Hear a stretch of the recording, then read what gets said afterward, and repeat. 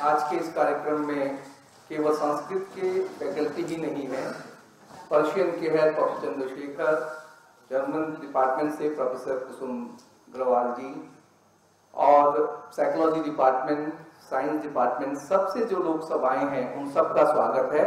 और इस कार्यक्रम को विधिवत शुरू करने के लिए मैं रंजन त्रिपाठी जी से अनुरोध करूंगा कि हमारे आज के अध्यक्ष प्रोफेसर अशोक बोहरा जी का स्वागत करें। Professor Ashok Bohra Delhi university philosophy department में हेड रहे हैं और एमिरेटस प्रोफेसर है दिल्ली यूनिवर्सिटी के, बहुत बड़े स्कॉलर हैं। रंजन त्रिपाठी, पुष्प गुच्छ से जल्दी आके स्वागत कीजिए। दिल्ली विश्वविद्यालय के इस कार्यक्रम में हम लोग एक एक सेकंड की गति को देख रहे हैं। जैसा कि राजीव जी ने कहा कि ये इस पुस्तक का केवल विमोचन ही नहीं है, बल्कि पिछले 200 सालों में संस्कृत को लेकर, इंडोलॉजी को लेके जो पूरी तरह से विदेशियों ने इस विद्या को एक अलग ढंग से स्थापित किया है, उसको चैलेंज करने का, उसको क्वेश्चन करने का, उसको पूर्व पक्ष करने का समय आ गया है।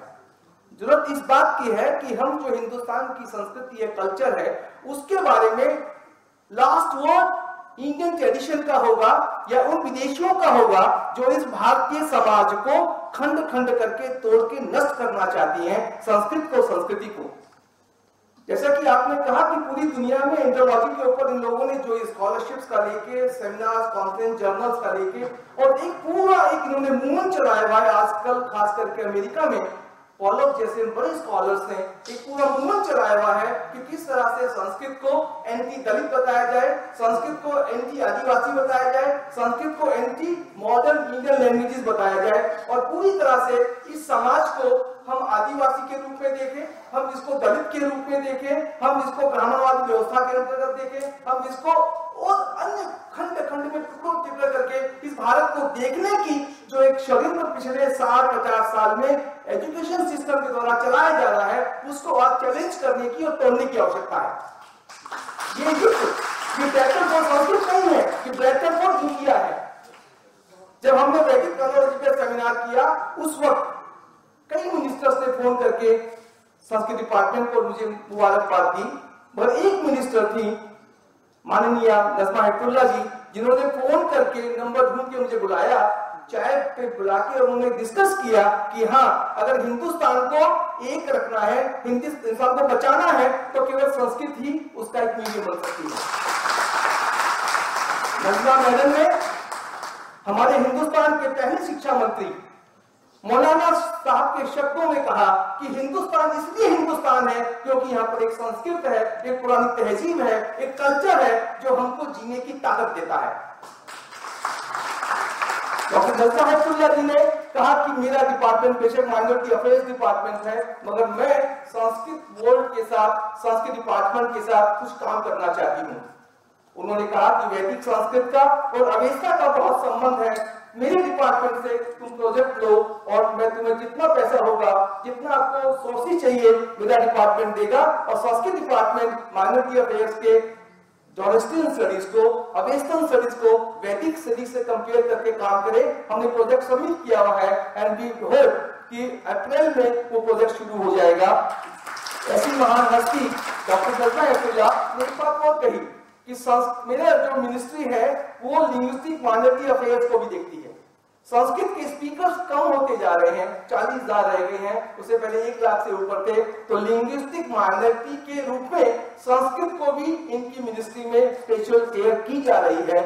इसलिए हमने जैसा कि माननीय मंत्री महोदय ने कहा कि ये title the battle for Sanskrit, वैसे इसके ऊपर राजीव जी बोलेंगे, मगर हमारे लिए अभी की जो स्थिति है वो बैटल वाली ही है, क्योंकि हम लोग इसे धर्म युद्ध के रूप में देखते हैं।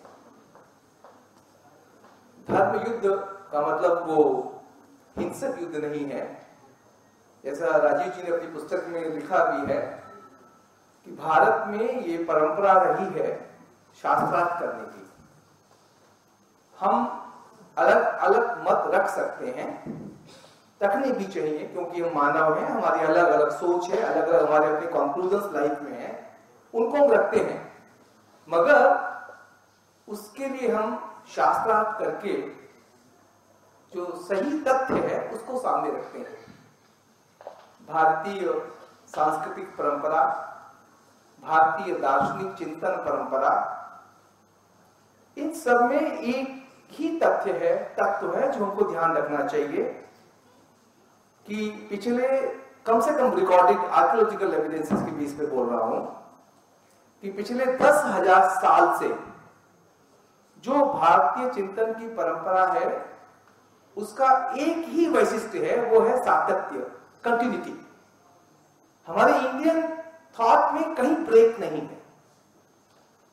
हम वैदिक काल से लेकर और आज अरविंद, टैगोर, गांधी, इन सब भारतीय चिंतकों के मत को देखें, हमारे यहां वही तथ्य शास्त्रार्थ के माध्यम से, बहस के माध्यम से, जो समाज के, संसार के, मानव जाति के कल्याण के लिए है, उसकी खोज करने की, उसको समाज की, दुनिया के सामने रखने का प्रयास भारतीय चिंतन परंपरा ने किया है। क्योंकि हम ये देख रहे हैं कि भारतीय शिक्षा व्यवस्था में, भारतीय चिंतन में, ये जो मैडम ने कहा था कॉलोनियल सोच, कॉलोनियल थॉट जो हमारे अंदर, हमारे कपड़ों से लेके हमारे दिलो दिमाग तक छा गया है और जो हमारी आत्मा को आक्रांत करने की ओर अग्रसर है, उसको बचाने के लिए धर्म युद्ध करने की आवश्यकता है। मैं रिक्वेस्ट करूंगा, I request professor Els to speak about this book and about this movement of Shri Rajiv Malhotra. धन्यवाद प्रोफेसर एल्स। आपने शेल्डन पॉलॉक, एप्स्टॉल, विंडी, विट्जेल, इन अमेरिकन और वेस्टर्न स्कॉलर्स ने जिस तरह से भारतीय परंपरा को डिस्टॉर्शन के साथ पेश किया है, अच्छी अंग्रेजी में, संस्कृत के अच्छी कोटेशंस में, उसको आपने उजागर किया। आपने, मुझे आपकी बात सुनते हुए याद आ रहा था कि एक बहुत बड़ी बुद्धिस्ट कॉन्फ्रेंस विज्ञान भवन में हुई। इंदिरा जी की स्पीच लिखने का काम एक स्कॉलर को दिया, उन्होंने मुझे दिया, मैंने स्पीच लिखी और जो मेरी अपनी विदेशी ट्रेनिंग थी, मैंने लिखा कि बुद्धिज्म अगेंस्ट हिंदुइज्म भगवान बुद्ध ने किया। Speech by chance Indira ji के सामने गई, उन्होंने बुलाया और कहा कि पंडित जी ये तो आपने गलत कर दिया, हमको तो ये बताया था कि बुद्धिज्म भारतीय परंपरा में एक स्टेज है, वो किसी के खिलाफ नहीं है, कोई विरोधी नहीं है, वो भारतीय परंपरा का एक नया परिमार्जित और समाज को जो चाहिए था वो रूप था।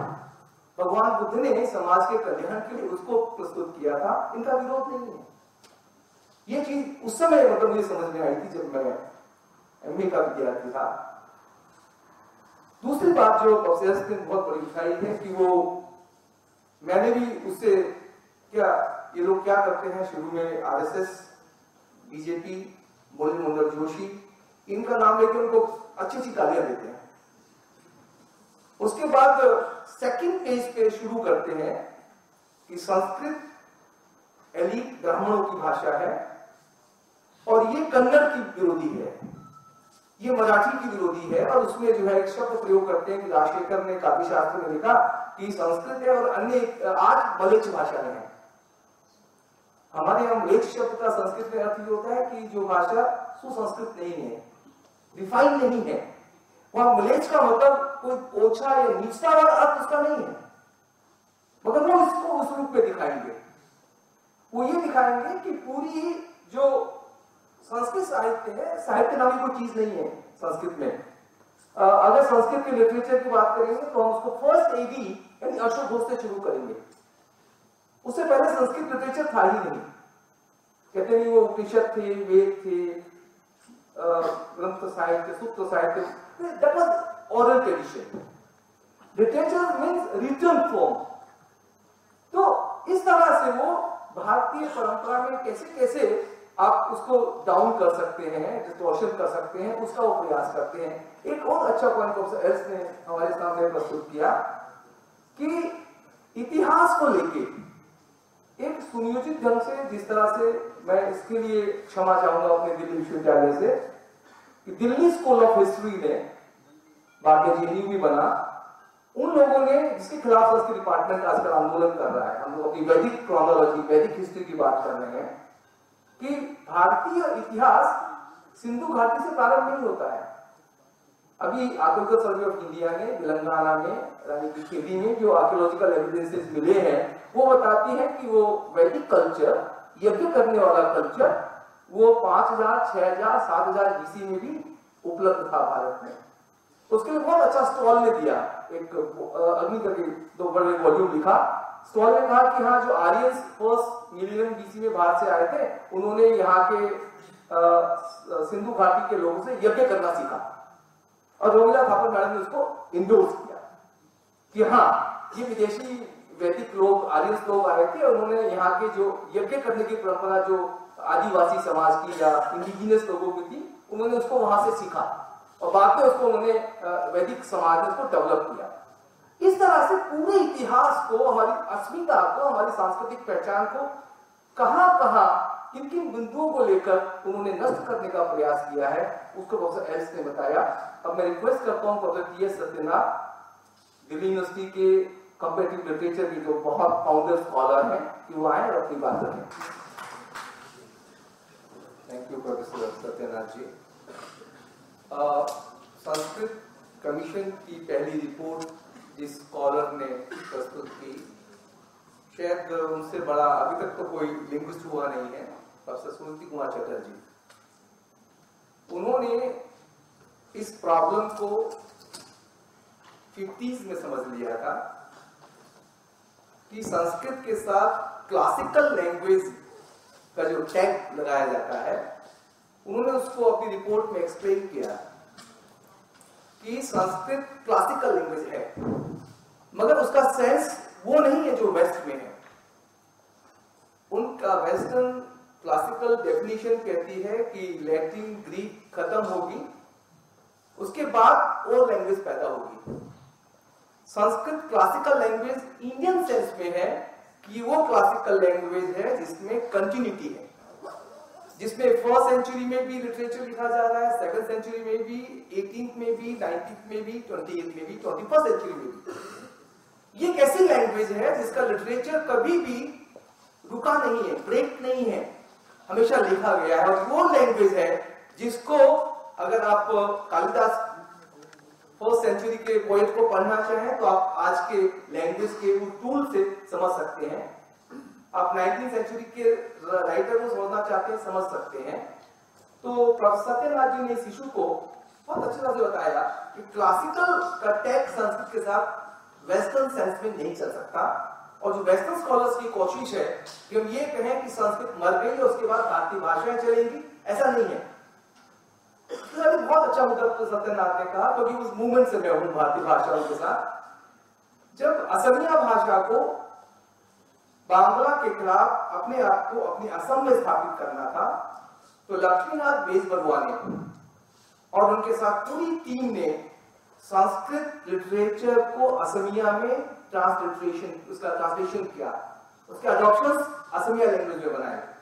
जब हमको कोंकणी भाषा को 8th शेड्यूल में इंक्लूड कराना था, तो हम लोगों ने गोवा से रविंद्र केरेकर, माधवी सरदेसाई जैसे स्कॉलर्स को लेकर हम लोगों ने उसमें संस्कृत के महाभारत को, रामायण को लेकर कोंकणी में लिटरेचर अडॉप्शन तैयार करवाए। ये सभी भारतीय भाषाओं ने किया है कि जब कभी हमको अपनी भारतीय भाषा को साहित्यिक रूप में, सांस्कृतिक रूप में समृद्ध करना है, तो हम उस संस्कृत साहित्य के, उस भाषा के, जैसे रामायण है तो उसमें कृतिवास बांग्ला में भी होगा, उसका तेलुगु अडॉप्शन भी होगा, अलग अलग उसका अडॉप्शन तैयार होंगे। तो वो एक संस्कृत का भारतीय भाषाओं के लिए एक ये रूप है। और दूसरा है कि संस्कृत जो वोकैबुलरी है, उसकी जो कल्चरल आइडेंटिटी है, जैसे कीरहरण, द्रौपदी का कीरहरण, अगर वो कन्नड़ लिटरेचर में यूज हुआ है तो बिना संस्कृत के महाभारत की उस कीरहरण की घटना के आपको कॉन्सेप्ट को समझ ही नहीं सकते। तो वो जो इस तरह के सिंबोलिज्म जो इंडियन कल्चर संस्कृत में है, उनको लेके पूरा इंडियन लैंग्वेजेस ने अपने आप को समृद्ध किया है, उसकी वोकैबुलरी को लिया है, उसके ग्रामेटिकल स्ट्रक्चर को लिया है। इसलिए संस्कृत का जो MIL के साथ जो संबंध है वो दो तरफा है, जो उसको समृद्ध भी करती है और उसको आगे भी बढ़ाती है, मगर साथ ही साथ संस्कृत अपनी परंपराओं को नहीं छोड़ सकती। जो आज से 10,000 साल पहले वैदिक स्वरों के साथ वैदिक मंत्रों का उच्चारण होता था, वो आज भी हमने मेंटेन करके रखा है। वो म्यूजियम में नहीं है, हमारा ओरिजिनलिज्म वो नहीं है, म्यूजियम की चीज नहीं है। इसे हम लोग ओरिजिनल स्टडीज ना करके इंडोलॉजिकल स्टडीज कहते हैं, विच इज इन कंटिन्यूटी। मैं रावी जी से अनुरोध करूंगा कि जो इतने विद्वानों ने आपकी किताब पे आक्षेप किए हैं, सजेशन दिए हैं, उनके बारे में आप कुछ बोलें, और उसके बाद क्वेश्चन आंसर जो है, जो आप लोग बैठे हैं, क्योंकि हमको खाना भी खाना है 1:30 पर, तो जो कुछ आपको अपने सजेशन देने हैं, बोलना है, क्वेश्चन आंसर करने हैं, राजीव जी के हाथ है ये मंच, और हम लोग अपने खाने की व्यवस्था करते हैं आप सभी के लिए।